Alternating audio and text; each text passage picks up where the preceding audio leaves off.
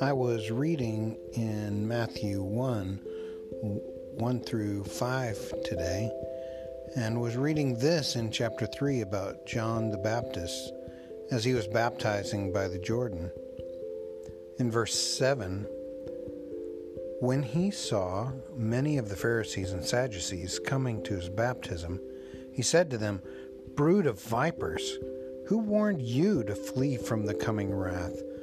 Therefore, produce fruit consistent with repentance, and don't presume to say to yourself, 'We have Abraham as our father.' For I tell you, God is able to raise up children for Abraham from these stones. The axe is already at the root of the trees.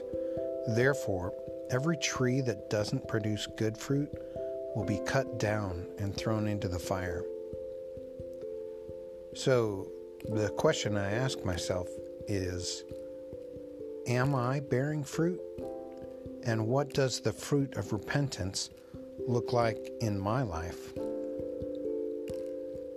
I want to actually try to read through the New Testament from between now and December, or the end of December, to see how far I get.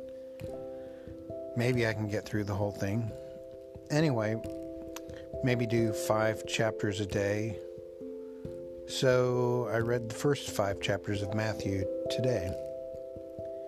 And maybe some of the fruit of repentance in my life needs to look like just being tied into God's truth on a more regular basis.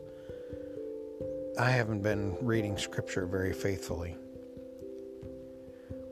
The very next chapter, chapter 4, reminds me a ton of that movie that we would always watch around Easter, the part about the temptation of Jesus. And each time that Satan tempts Jesus, Jesus answers, "It is written, man must not live on bread alone, but on every word that comes from the mouth of God."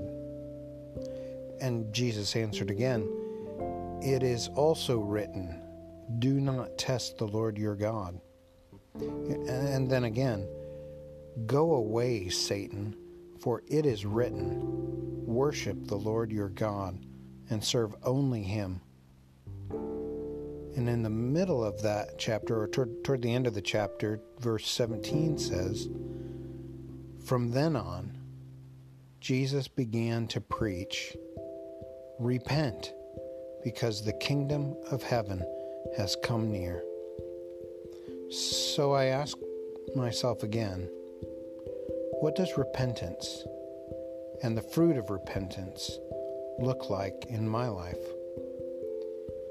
It's the kind of question I always need to be asking. I love you, my West Coast Wilsies.